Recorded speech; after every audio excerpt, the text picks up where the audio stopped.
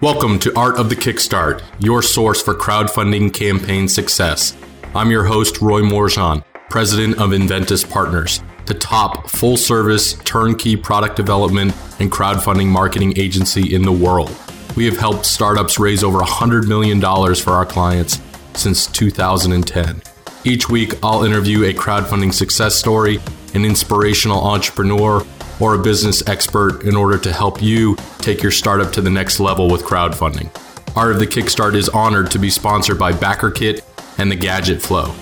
BackerKit makes software that crowdfunding project creators use to survey backers, organize data, and manage orders for fulfillment by automating your operations and helping you print and ship faster. The Gadget Flow is a product discovery platform that helps you discover, save, and buy awesome products. It is the ultimate buyer's guide for luxury gadgets and creative gifts. Now let's get on with the show.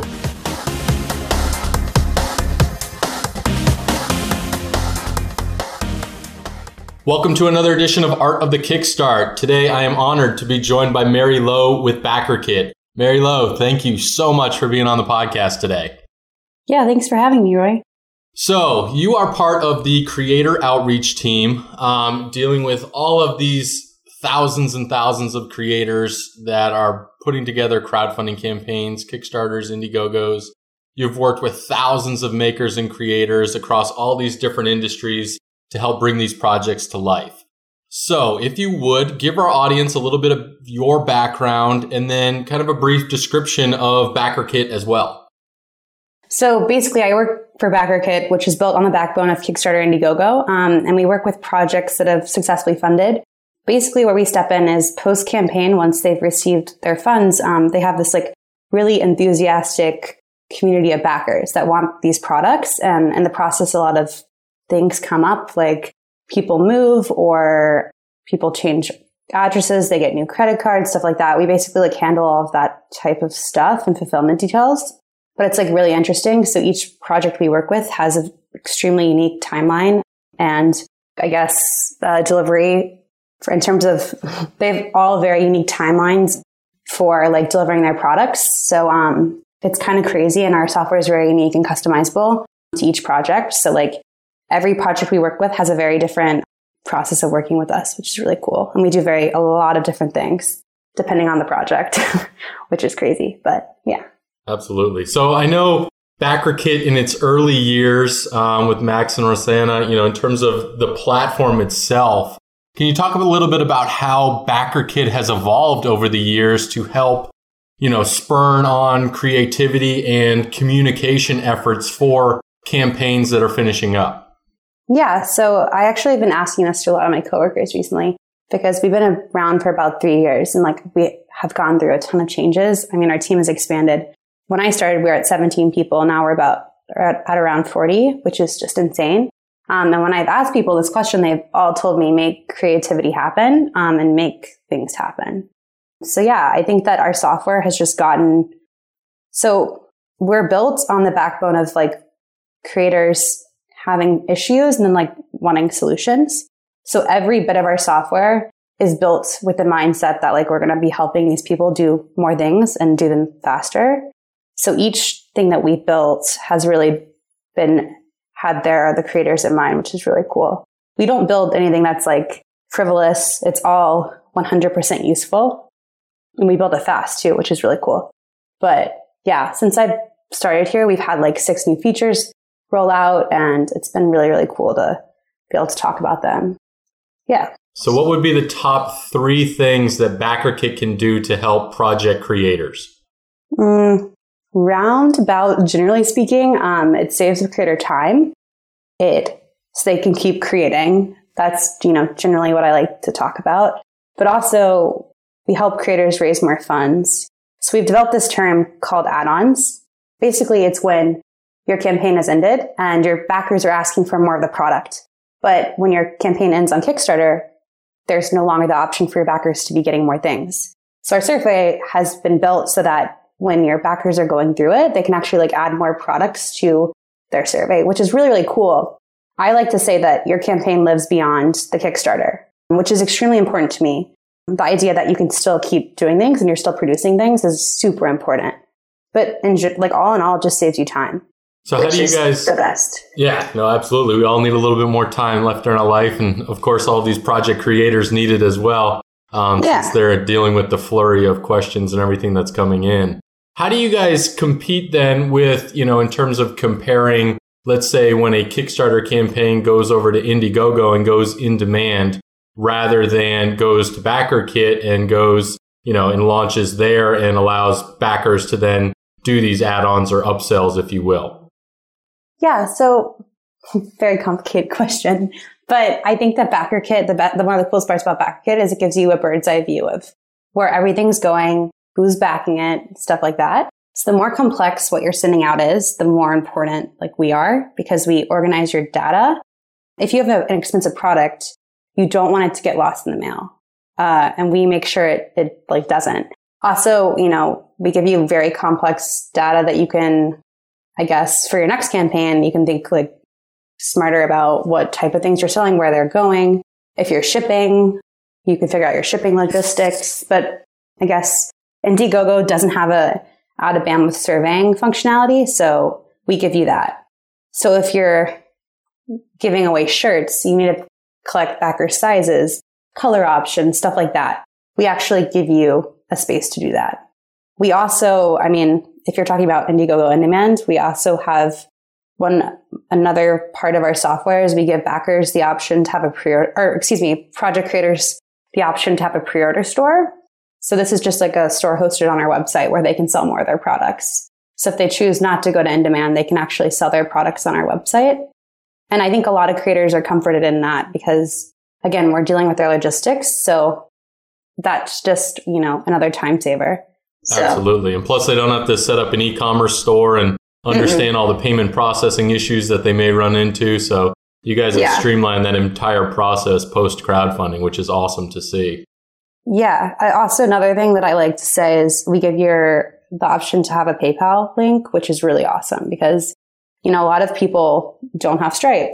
So we give you can get, any country, no matter where it is in the world, they could still be getting your product. So I think that that's super important. It's more inclusive. And I think that's great. So talk to me, we talked about the project creators, but, on the back end, the flip side is the project backers. How does BackerKit really help the project backers with the campaign once it concludes? So we've been around for a while. So we built up good street cred. So one thing we do is we just comfort them that they have good logistics on their end. So that's one thing. Another thing that we do that I think is extremely unique is there's actually backer support here. So we have a support team, a full in-house support team that actually handles all your backers' inquiries. So I think that a big thing that creators forget is that after the campaign, all of these people are going to have demands and questions, and they're going to want answers really, really fast. And if you don't give them those answers, they're going to get a little frustrated. So we have a team that really steps in and answers all those questions. But also, in the process of setting up a project with us, you're actually paired with a success manager. That's the terminology we use here. And this is someone that holds your hand through the setup of surveying and all that fun stuff. And if that's done correctly, I find that your backers have less questions. So post-campaign support-wise, I find that your backers are going to be a lot happier. Yeah, so all that, I keep on saying fun stuff, but it is fun if you do it correctly. Absolutely. Yeah, take the headache out of the way. And obviously, we've been dealing with thousands of campaigns over the last 6 or 7 years now. So, we've both felt similar pain points for our clients. Yeah. So let's talk about the creators and when they should begin engaging BackerKit. When is it best for them to sign up or at least have a conversation? Is it well before they launch, after they're done funding, in the middle of their campaign? When do you guys seek out these, potential customers for your platform, and when is it best for them to reach out to you? Yeah, the first thing I'll say is that our door is always open and my door is always open. It doesn't matter where you're at in your campaign. I still want to listen to you. Even if you don't want to use our software, I still want to hear why and understand the pain points you had during your campaign. But I think that one of the strengths, or what I learned to be very helpful in my job here, is I always stress the idea of timelines and understanding each creator's timelines because they're all extremely unique. So I think each different creator probably needs to engage with us at a different time. I hate to say that, but it's kind of what it is. A lot of times I have campaigns reach out to me pre-campaign and they want to understand, because I think that we can give them an introduction to the process of Kickstarter. Because if you're new to it, it's very scary. And we've worked with so many people that I find that that's really great. But in general, we actually work with campaigns that are funded. So typically that's when we get most of our projects reaching out, or when they've hit like their milestone. And sometimes that's the first day of the campaign. Sometimes that's 30 days down the line. So, and then sometimes I get a project that reaches out to me about a year after they funded and they're actually fulfilling their product, because sometimes the product, the whatever they're creating goes into production. That happens a lot of video games or just a product that's being prototyped. So they don't actually need us right away. They need us 2 years down the line.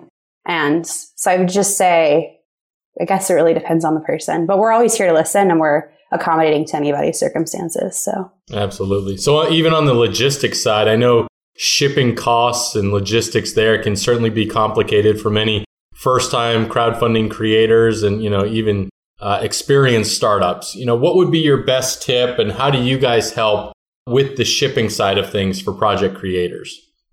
Yeah. Again, we've helped thousands of projects ship, each with different ideas in mind. But a general rule of thumb with shipping and also just with projects and a mindset is just to be really transparent with your backers. This means that if you are planning on charging shipping after the campaign, you tell your backers that, because they're not going to be happy to get someone to say, we need 20 extra bucks to ship your product to this area. So that's definitely one thing I would say. But beyond that, we have a really cool USPS discounted postage, which PCs based in the US take advantage of. And this is typically for a smaller project that wants to ship themselves. We offer a discounted postage there. And also we are able to group together where all of your products are going or your game pieces or whatever it may be. So that makes that a lot easier. So again, where it's important, when you're dealing with thousands of backers, that you understand where everything's going. Because if it gets lost, not only do you lose money, but you have unhappy backers that are really eager to get their products. So that's one thing. We also have we have integrations with fulfillment centers. So if you're planning on using a fulfillment center, we actually have integrations there. So you can directly push all of your backers' information through our software to them. Project creators that don't use us kind of will get stuck in a limbo of an Excel spreadsheet land where they're constantly updating backers' information into like a spreadsheet that the fulfillment center asks for. And it's super specific and it's really hard to do. We basically do that for you. So when you're looking at 100 to 5,000 people, it becomes really important to have a system doing that for you because it saves you time. Also, it's really difficult. I can't imagine doing it myself. So I always talk about that as something really exciting and important. Absolutely. Yeah, it can be overwhelming, with the entrepreneurs and startups that we've worked with over the years that, there's a lot of pain points and, understanding because this is their first time going into this. And there's so many different pieces that need to connect in order to do not only just the manufacturing and the fulfillment correctly, but all of the other things that come into actually starting their business for the first time. And, backer kit has always been a key point, that we always recommend for our clients. Yeah. I mean, every day I learn something new here, but I think that, here's randomly shipping in Australia is really difficult because the postal codes, and even just having someone here that ships something to Australia, I think that peace of mind carries you a long way. So you have our experience on your backs too, which is awesome. But I definitely agree with you there. Absolutely. So what would be your number one piece of advice for someone thinking about launching a crowdfunding project? Doing it. I think that a lot of people have ideas, but the first step is to actually do it and not be embarrassed by your first version of it. But I also think I'm a full believer in a very simplistic campaign your first time around. So yeah, a simple campaign, very simple pledge levels, making sure you're very transparent about what they're getting, what's in each package, when you're going to be shipping, that timeline. And if you have funded and you're going to be delivering whatever you're delivering, and something happens along the way, like say a freight train drops 5 boxes of something, and that means that you can't actually deliver all those things to your backers, just telling your backers that, giving them that peace of mind. I think it's really, I get very nervous when I don't see updates. I love it when creators are always posting updates, even if they're silly, and they're like, hey, here's a picture of us as a team. I think that's a lot. So just communication, because the community that you will build with your campaign is just unbelievable, and you got to keep that going. So. Absolutely. All right, Mary Lo, this gets us into our launch round where I'm going to rapid fire a handful of questions at you. Are you good to go? Sure. All right. So what inspired you to work with entrepreneurs? I love creativity. What is your favorite crowdfunding project of all time? Deep Madness by Dimension Games. If you could have a glass of wine with any entrepreneur throughout history, who would it be? Maybe Adam Poots. Interesting. What would be your first question? How was the weather today? Fair enough. Who did you look up to when you were growing up? I loved Celine Dion. Any book you would recommend to our audience?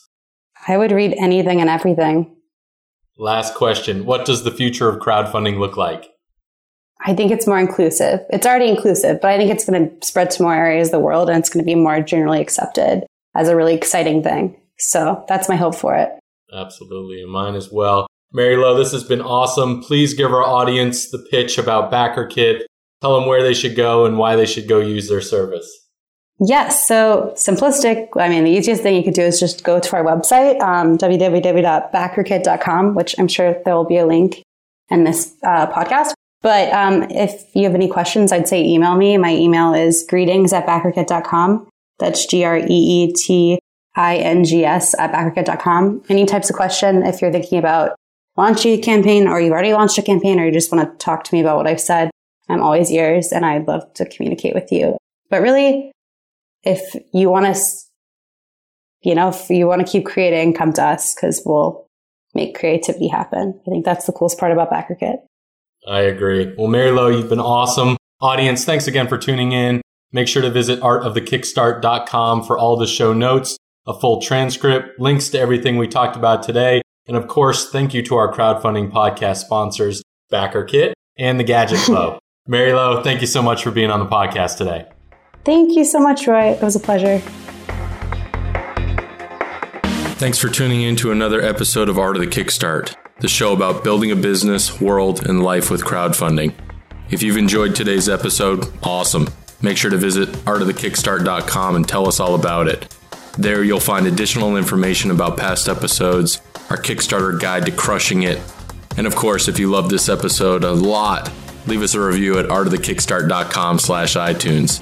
It helps more inventors, entrepreneurs, and startups find this show and helps us get better guests to help you build a better business. If you need more hands-on crowdfunding strategy advice, please feel free to request a quote on inventuspartners.com.